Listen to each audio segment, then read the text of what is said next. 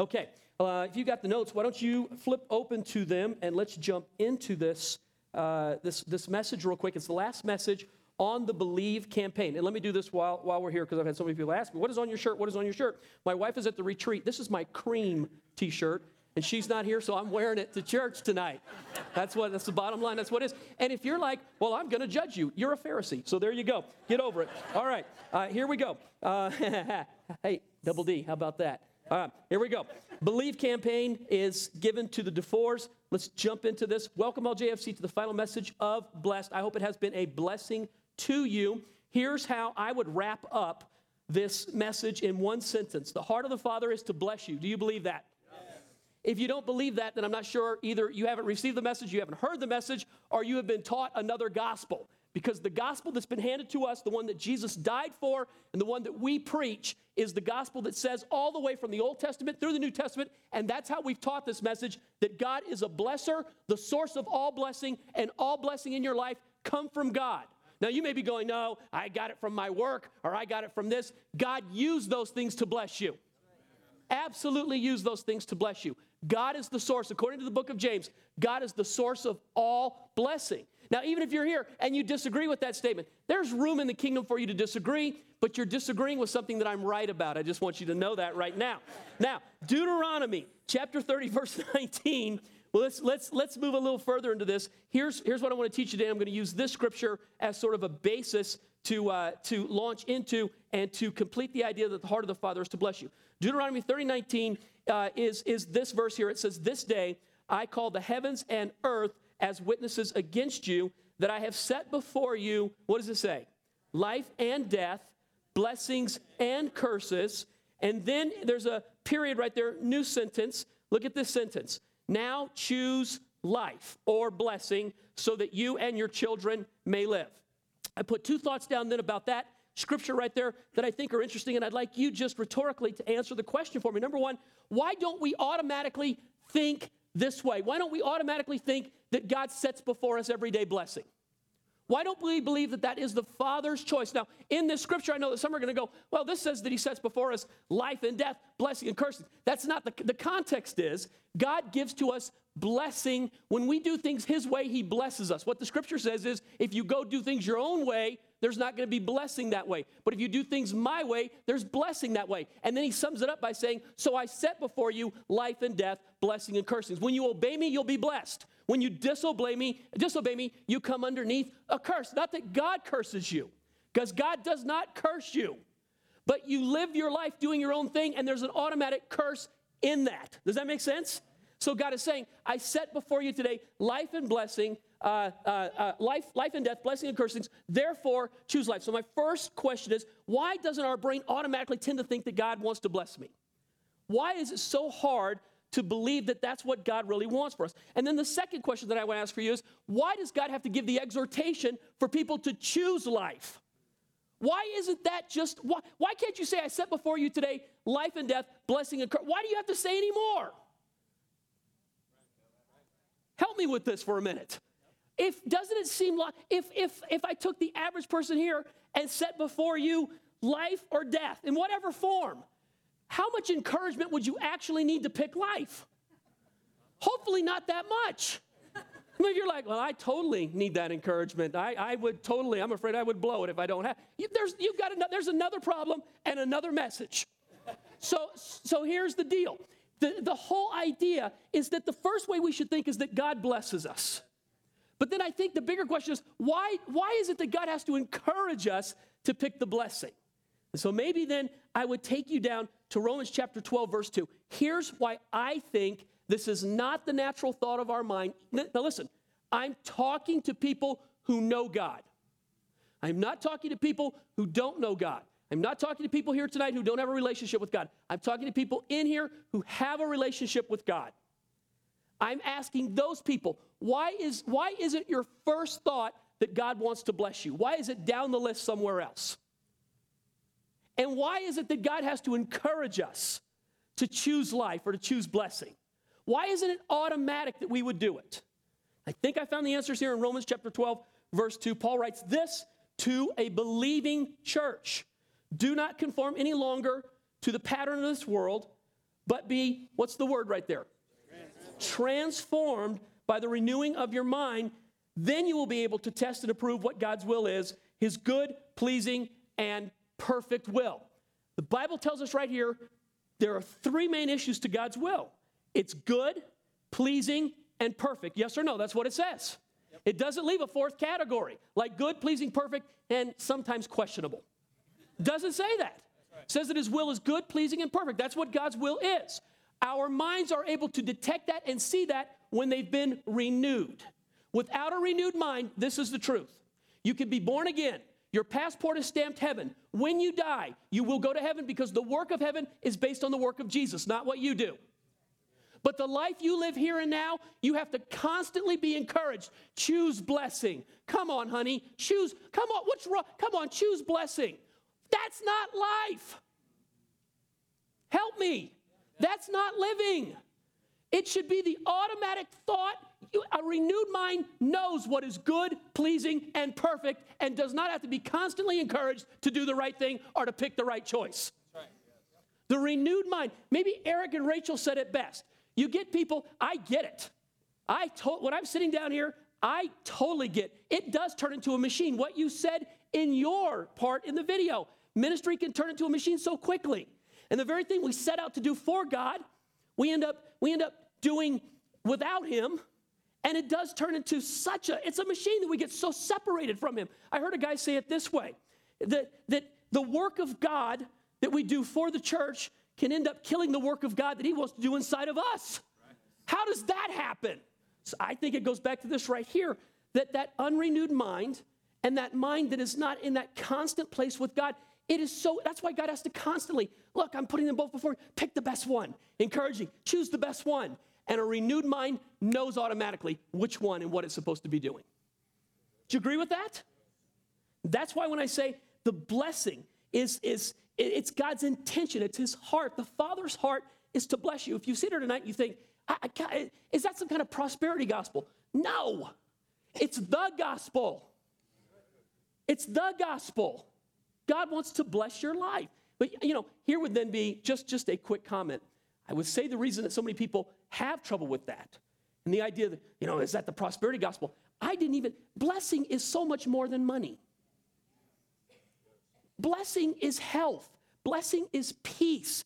Blessing is a life where, how about this? Your children like you. Is that being blessed? Amen. You laugh at that, but I end up having to talk to people whose children don't like them. And that's not a blessed life. That's not a blessed life. It's when it all comes together, when God is working in all of those areas. That's not to say that it's a perfect life, but it's a blessed life. All right, under the transition point, let me just talk about this real quickly. I talked about leaving a legacy. Proverbs chapter 13, verse 22, the first part of the verse says this. If you're a believer, you've probably heard the verse. I'll read it to you. A good man leaves an inheritance for his children's children. One more time. A good man leaves an inheritance for his children's children. Right below that, under the note, I put, a legacy is much more than money. Inheritance here in the Bible is not talking simply about money. So it is not that a good man leaves money to his children and his children's children. The Bible, it specifically uses the word inheritance. In the Hebrew, inheritance is the word legacy. You got a pen, write it down. It is not simply talking about money. It is not saying that a good man, here's what a good man does. He just leaves money. Inheritance can include money. It can include the idea of finances, but an inheritance is way bigger than money. Inheritance, how about this? A good man leaves for his children and his children's children the way to live life. A good man leaves for his children and his children's children an understanding of serving God.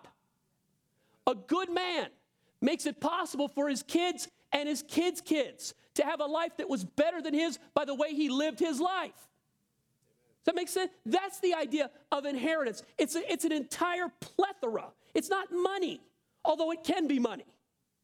It's an entire life. He leaves behind an opportunity for his kids and his grandchildren to live a better life.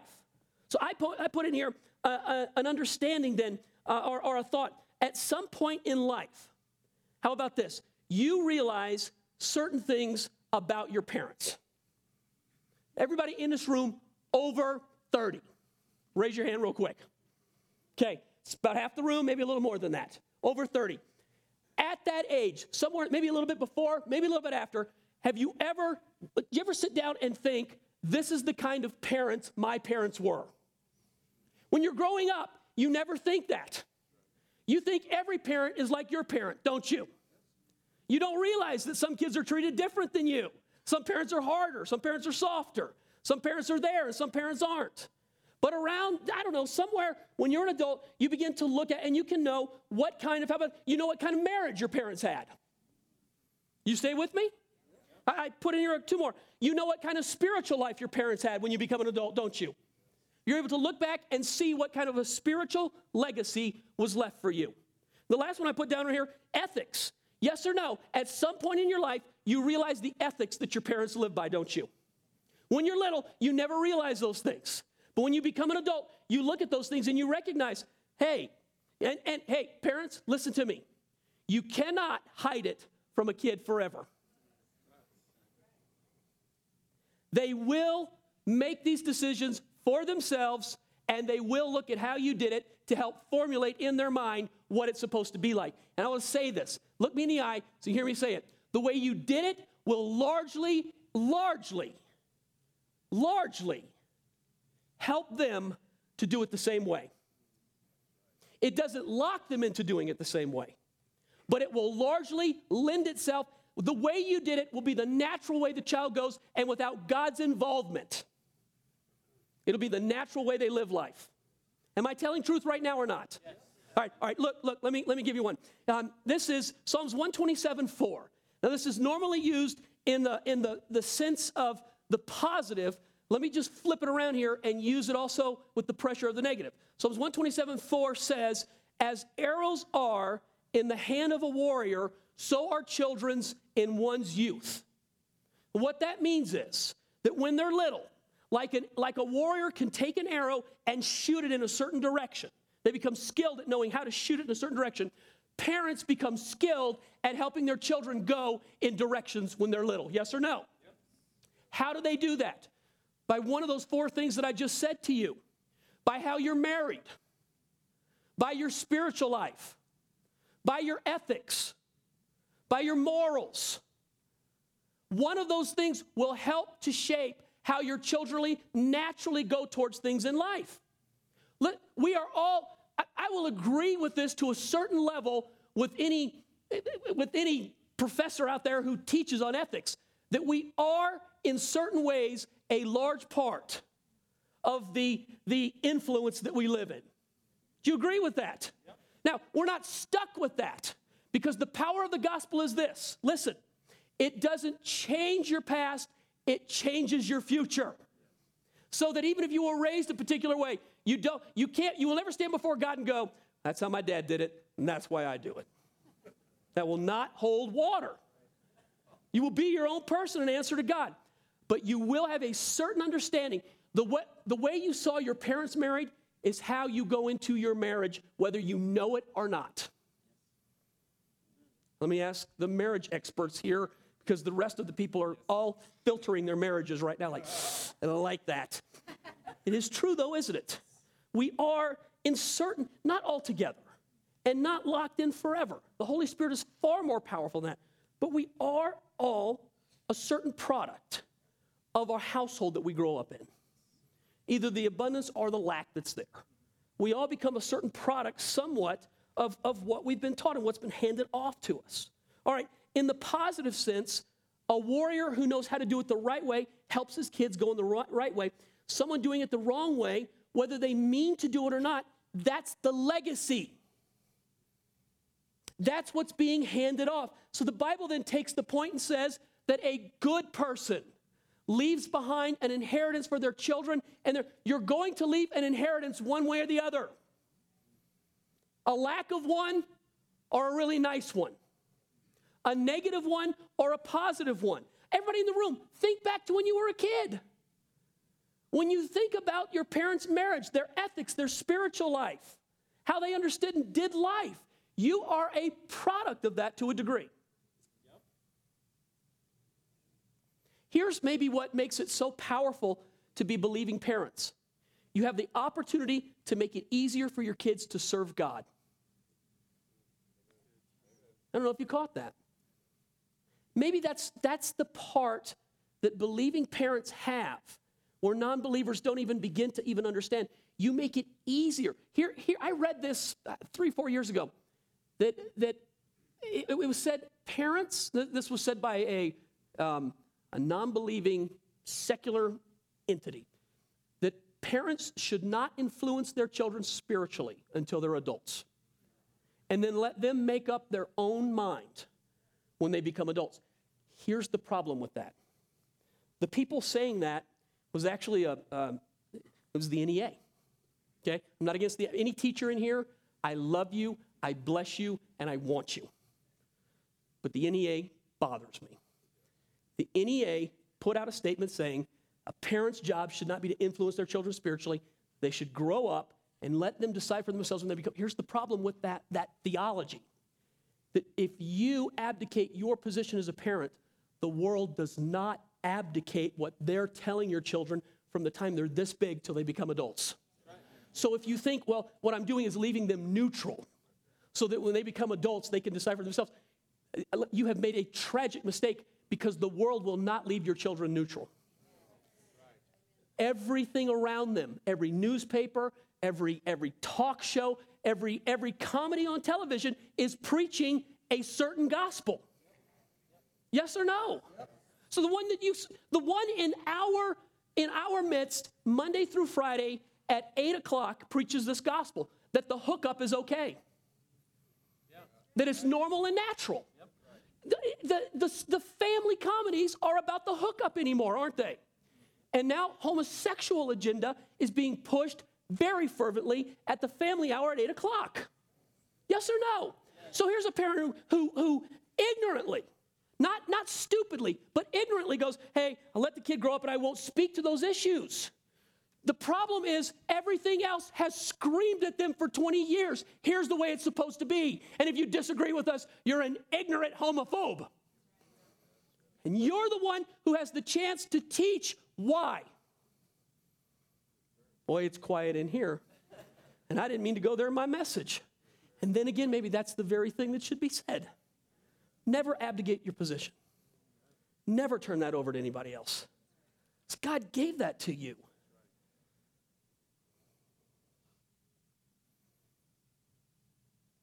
Marcus, I'm not sure why I went there. How about this? Let me just quickly give you 4 things to model for your family. If a good man leaves an inheritance for his children's children's children, then it's not just my children right now that I'm living for, but I'm living my life for my grandchildren too. So I have 6 of them right now. 6 grandchildren. So I'm not just living my life for Chris and I. And I'm not just living it for the 5 children that we had. My children are all adults now. There's only one in my household anymore. He's special needs. All of my children as adults have gone their own way. They're doing their own thing. 2 out of 4 don't need money anymore. We're close. We're close. We're this close. I say that and it's really like this close, but I tell myself we're this close.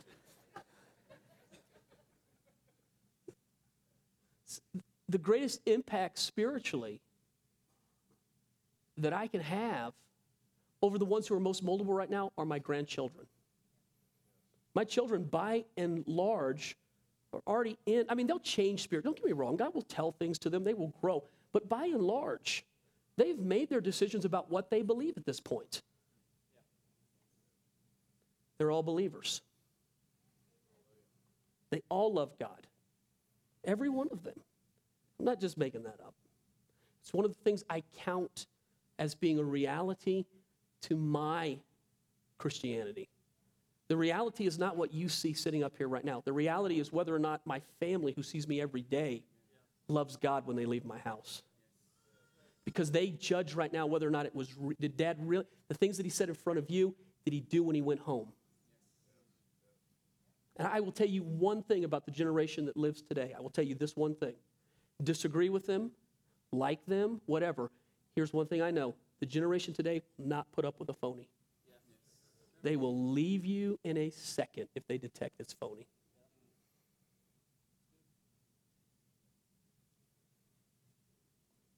Four things to model for your family.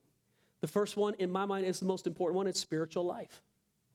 Deuteronomy chapter 6, 6 through 9. Did those guys pull that up as scripture? Let me see if they got that. I'm not sure if they got it on there. I don't think they have the scripture itself. I didn't have room in the notes to have everyone put in there. So I gave you the reference. I'm gonna roughly quote it. I would encourage you, look for yourself so that you can see. Deuteronomy 6, 6 through 9 simply says this. When you teach your children about the Lord, when you lie down, when you get up, when you go out, and when you come in. Let me just ask you a question. When you lie down, when you get up, when you go out, when you come in, does that not cover pretty much all of life right there? Because you're either coming or going, getting up or lying down. The Bible is just simply saying is, in your course of life, in your natural, normal course of life, teach your children about God. Don't teach them little Sunday school. Teach them what God did for you. If you don't have an active faith, if you can't say what God has done for you today or yesterday, what are you teaching your children? You're teaching somebody else's story from 20 years ago? That's what I'm talking about. When they get to be adults, they will look and they will know you talked a good talk, but you didn't walk a good walk. Are you okay?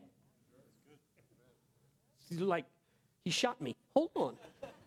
It gets worse. Just hang on here. Spiritual life. I put it at the top of the list in my mind of all the things you could pass on. Here's number one, and I'll tell you why. I believe there will come a day that I will stand before God and give answer for my life. And whether you like to hear it or not, or believe it or not, I'm going to tell you the truth right now. Everyone in this room and everyone at every campus and everyone who hears this message, you will do the same thing. At some point, everything will be stripped away and you will give an account for your life to God.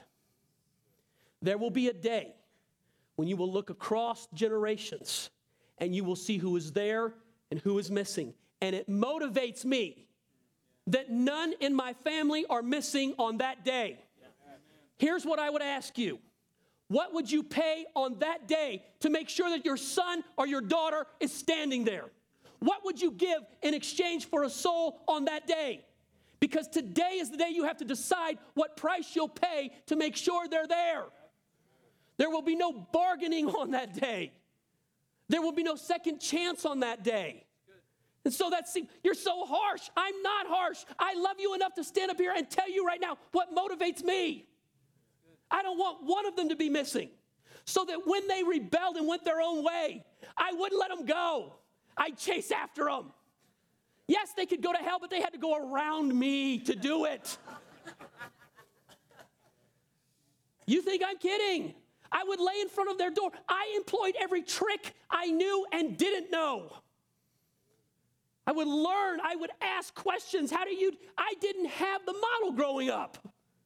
So here's why I know that the Holy Spirit, the power of the gospel is not that it erases your past.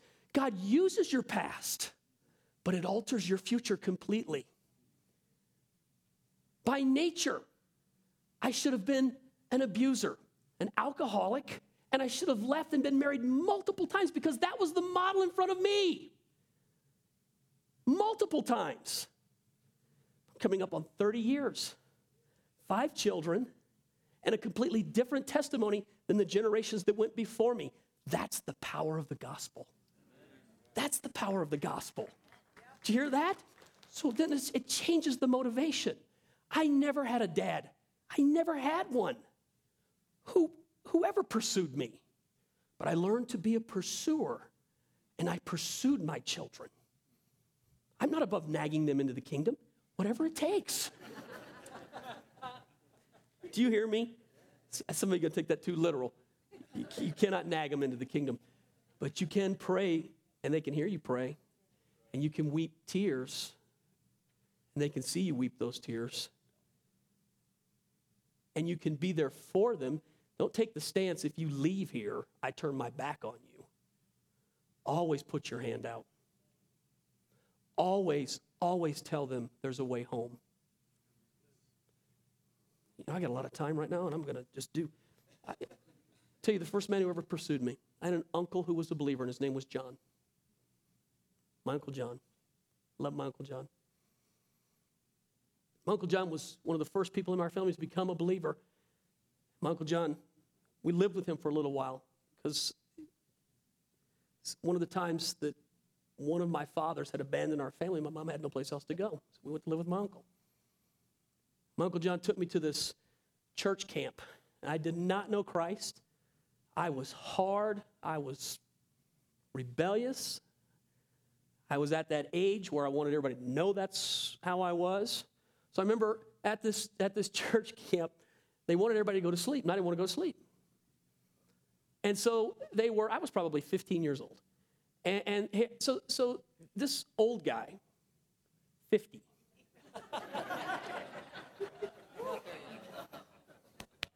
It all comes around.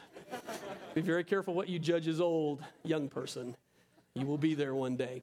He was about 50 years old, came up the stairs, and he yelled, "Hey, you don't go to sleep, I'm going to send you home." And I said something like, "I wish you would." He goes, "You want to go home?" And I challenged him in front of everybody. He had no choice. "Yeah, I want to go home." "Fine, you're going home. I'm going to find your uncle. It's taking you home." My Uncle John puts me in his car. It's like 1 o'clock in the morning or something like that. We only lived 15 minutes from the church. It took him over an hour to drive home. He was driving at 5 miles an hour, and this is what he was doing the whole way. It's not too late for you to repent. It's not too late for you to go back and apologize to that guy. It's not too late. I said, "No, I'm sleeping in tomorrow." He said, "No, you're not. You're going to get up and cut the grass." I said, "I don't want to get up and cut the grass." He said, "You don't go to church? You're cutting the grass." He had the guts to confront me, but he did it real slowly, so I couldn't get away from him. And he just drove ever so slow, and he kept telling me. And it took almost an hour, but he finally broke through, and I said, "Okay, turn the car around. I want to go back." We turned around. We went back. I went right in. I apologized to the guy. I didn't even know Christ. I apologized to the guy and said, "Let me stay here. Please let me stay here." You never know. You never know what it does in a person's heart. Kids are infamous for putting up. Why I'm going this way in my message right now, I'm not sure. Kids are great manipulators at putting up the front, aren't they? To make you think that you are nothing more than a pest and a pain in their life. Your words are penetrating. Keep praying. Hold the faith. How about this? Remind your kids who they are when they forget. Don't ever agree with the devil. Never. He is a liar, and his power comes from agreement. When he tells a lie and we say yes to it, we empower him in our lives and in another person's life. Never agree with the devil about your kid. Do you hear me? Never do that. Let me finish. Spiritual life. It is God's design that you are the one who has the most spiritual influence over your kid when they are little. 4 things to model or to leave as a legacy for your family. Leave and teach marriage and relationship. Again, this is one, it is more caught than it is taught. One of the greatest things you can do for your children, sir, love your wife. Just love her.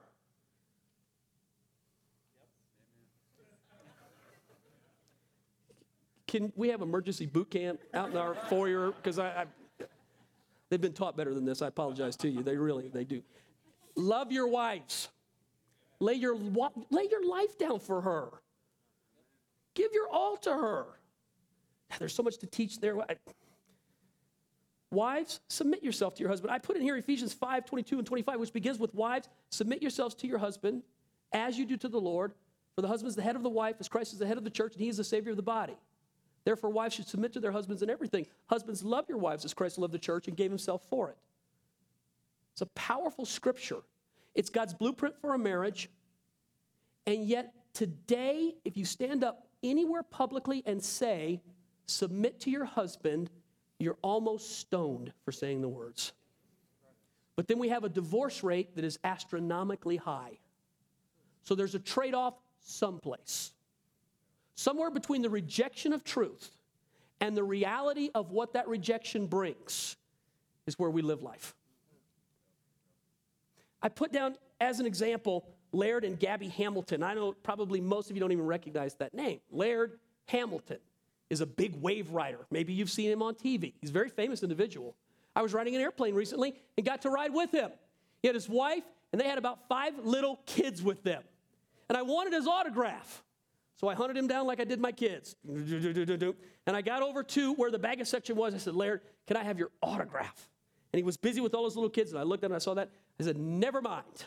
I turned to walk away, and he said, hey. Turned around, and he goes, hold on just a second. Let me square my kids away, and I'd be happy to take a picture with you and give you an autograph. Really cool guy. Won my heart right then and there. Won my heart. Just 2 weeks ago in the newspaper, they are a couple. They're believers, but they're probably at an infancy level of belief. An infancy level of belief. So if you ever go to their website and look at what they write, you can see there's not a lot of maturity there spiritually. There's a belief, but there's not a lot of maturity. But they're believers. She happens to say publicly to the newspapers that to be a good wife, a woman should be submissive to her husband. And the newspapers, go home and Google it. The newspapers nationally killed her. They killed her for saying, they mocked her. They did it so bad, they made her recant what she said. She recanted it. The pressure that she was under for saying it made her recant that she said it. I would ask, go home, just Google her name, and you will find 300,000 examples come up on Google of what happened to her after she said a wife should be submissive to her husband. And of course, how did the world hear that? That a wife should be a doormat, or that the wife should have no opinion or no choice, which is not what the Bible teaches and not what she said. She never even had a chance to defend herself. They killed her on the issue. I would just tell you, to leave a legacy for your family today will require you to swim the opposite in the world we live with today. You cannot let this world tell you what the legacy is. You have to let God tell you what the legacy is. Am I okay? If you let the world tell you, I'm telling you right now, they will have you so messed up, you will be in divorce court before you know it.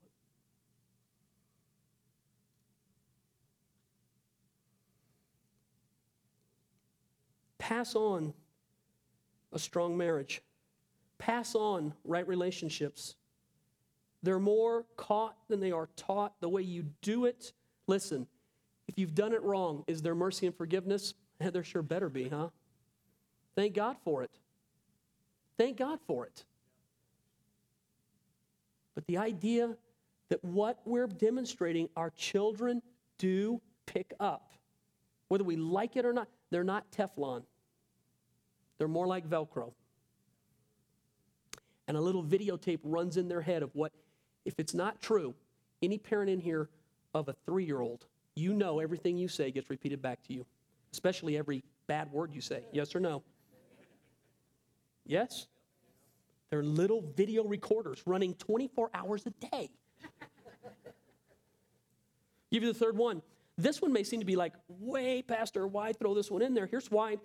I think this one influences so many areas in life, and this one tends to be forgotten as a legacy. But if you're going to pass on a legacy, teach your children and your children's children how to handle money. Do you agree with that statement? So I'm watching some PBS show the other night. You can tell that there was nothing on TV. I'll get an email. Everything else I said will pass. That I'll get killed for. So I'm watching a PBS thing, and it was on Henry Ford. Henry Ford, at one point, was the most famous American in the world. He was also one of, if not the, most wealthiest people that ever lived. Ford, to this day, has great-great-great-great-grandchildren. Some of them still connected to Ford Motors. Most of them, though, listen to this, live on the inheritance that he left behind. And most of their lives are messed up beyond belief. Most of the Ford's great-great-great-grandchildren are messed up beyond belief because they got this wonderful inheritance without the benefit of knowing how to handle money. And we automatically go, money's a blessing. Money can be as much a curse as it is a blessing if you don't handle it right. Proof. Talk to me about debt for 1 second and tell me whether or not it's a slave or a master. It'll make you a slave. True? So let me just quickly, we have 7 minutes. I just do this very quickly. Here's balance in teaching what to do with money. I'm going to give you 5 things real quickly. Teach your children to get it honestly. Teach them to get it honestly. Teach them to give it generously. Yes or no? Teach them to multiply it faithfully. Teach them how to save, how to invest it. Kids are not born knowing, here's what kids know how to do. Spend. Yes or no? Here's what every adult knows how to do too. Spend. It is a learned habit to handle money correctly. And if you don't do it right, it can cause divorces, all sorts of mental pain, spiritual issues. Oh, wow. I am not sure that okay. Multiply it faithfully, use it effectively, and last one, enjoy it carefully. Otherwise, it'll destroy you. Teach them that. Some are sitting here like, I've not learned that. How am I going to teach it? Learn it. Learn it. All right, how about this one? Last one, integrity.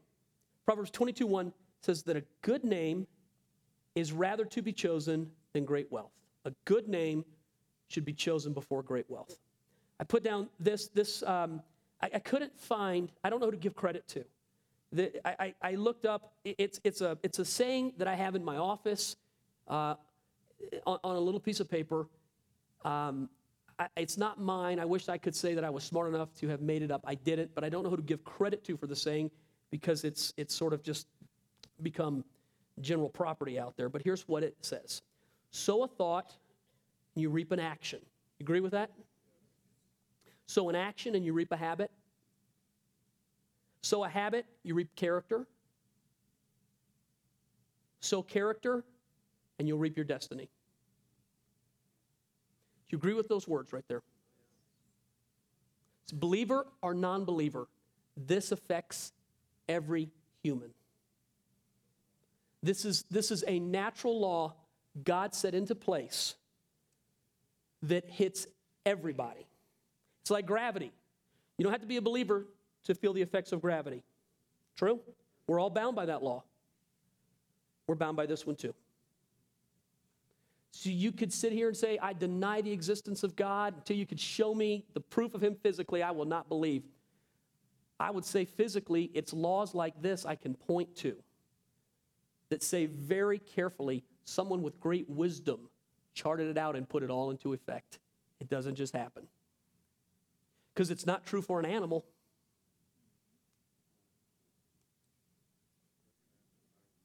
It's only true for humans. Say it one more time. Sow a thought and reap an action. Sow an action and reap a habit. Sow a habit, you reap character. Sow your character for your life, and you reap your destiny.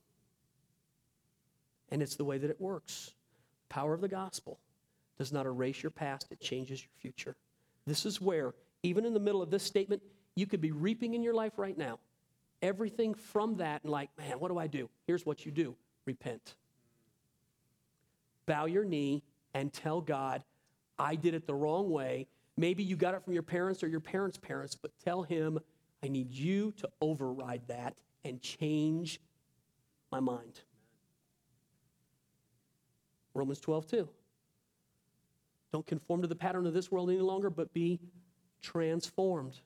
People can be transformed when their minds get renewed.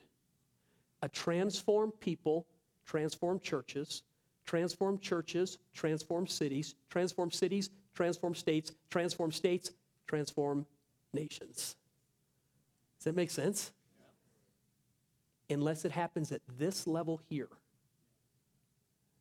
So we're praying, God, rescue our nation. I wonder if God's yelling back, renew your mind.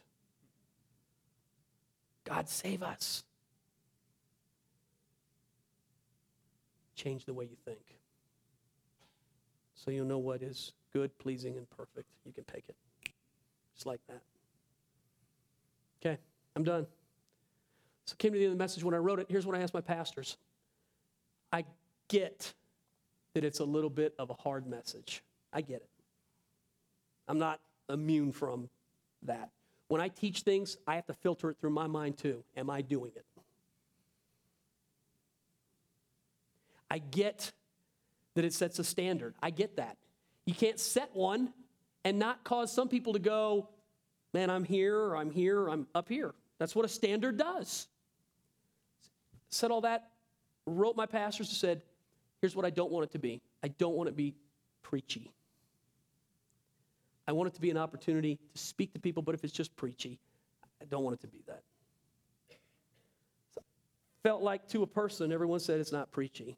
It's a little jagged, but I wasn't disguising that. God can use jagged sometimes in our lives, can't he?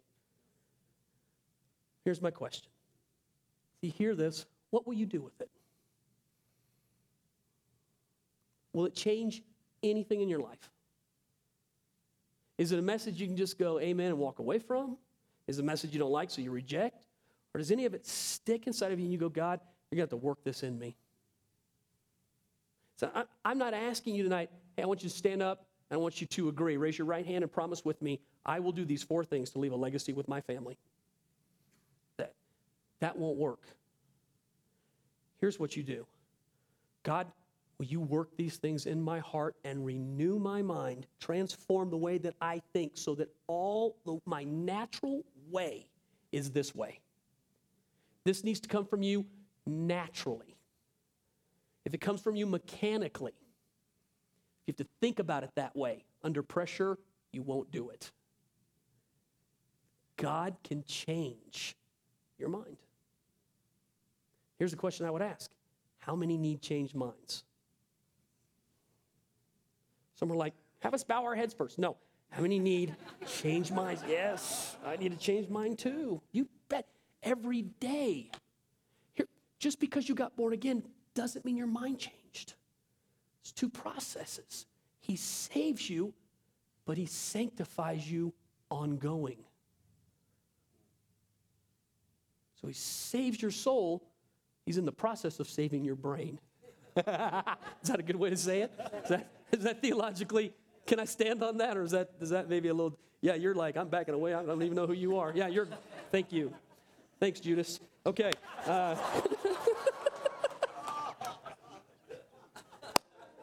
Don't ever do that to me again. Let's pray. Lord, we love you. And God, everyone in this room, if we are honest, we all stand before you in these things. God, we humble ourselves before you. God, I will speak for our group. I am not a good enough parent or grandparent to rely on myself to do all these things without flaw. The truth of the matter is, God, I've got to do these things with the help of the Holy Spirit, and I have to rely on your ability at work in me. So, God, I need you. Change me. Change me. Folks, can you say that with me? Change me. Change me, God. Change my mind. Change my heart. Make me the person you want me to be. God, it's not in pride that I walk out of here to do my own thing or to reject what was said. I surrender to you. I bow my knee to you, and I allow you. Speak into my life. Teach me and help me, God. I need help. Folks, it's okay to say you need help.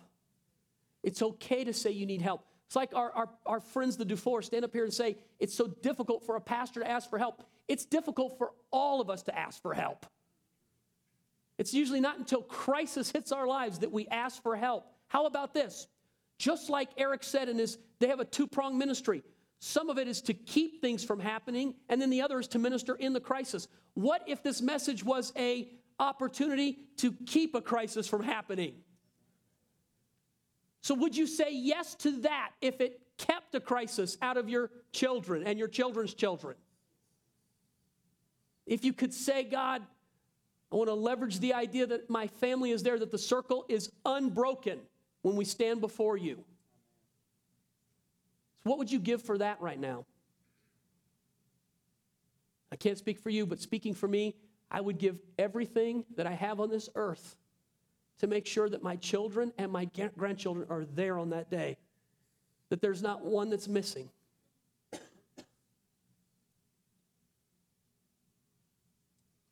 God, maybe that's the thing that I pray for my church. Lord, for every parent whose heart fears that right now, go to work, God. Holy Spirit, go to work. Speak to them. Speak to their children, their children's children. Change and transform our minds so that we say what you say. Just like Jesus, he didn't say anything or do anything other than what he saw his Father do. Change us to where what we say and what we do is what we see and hear you do. Help us with this, God. Be merciful to us, and God, we cling to you. You're our hope. You're our help. You're the only possibility we have.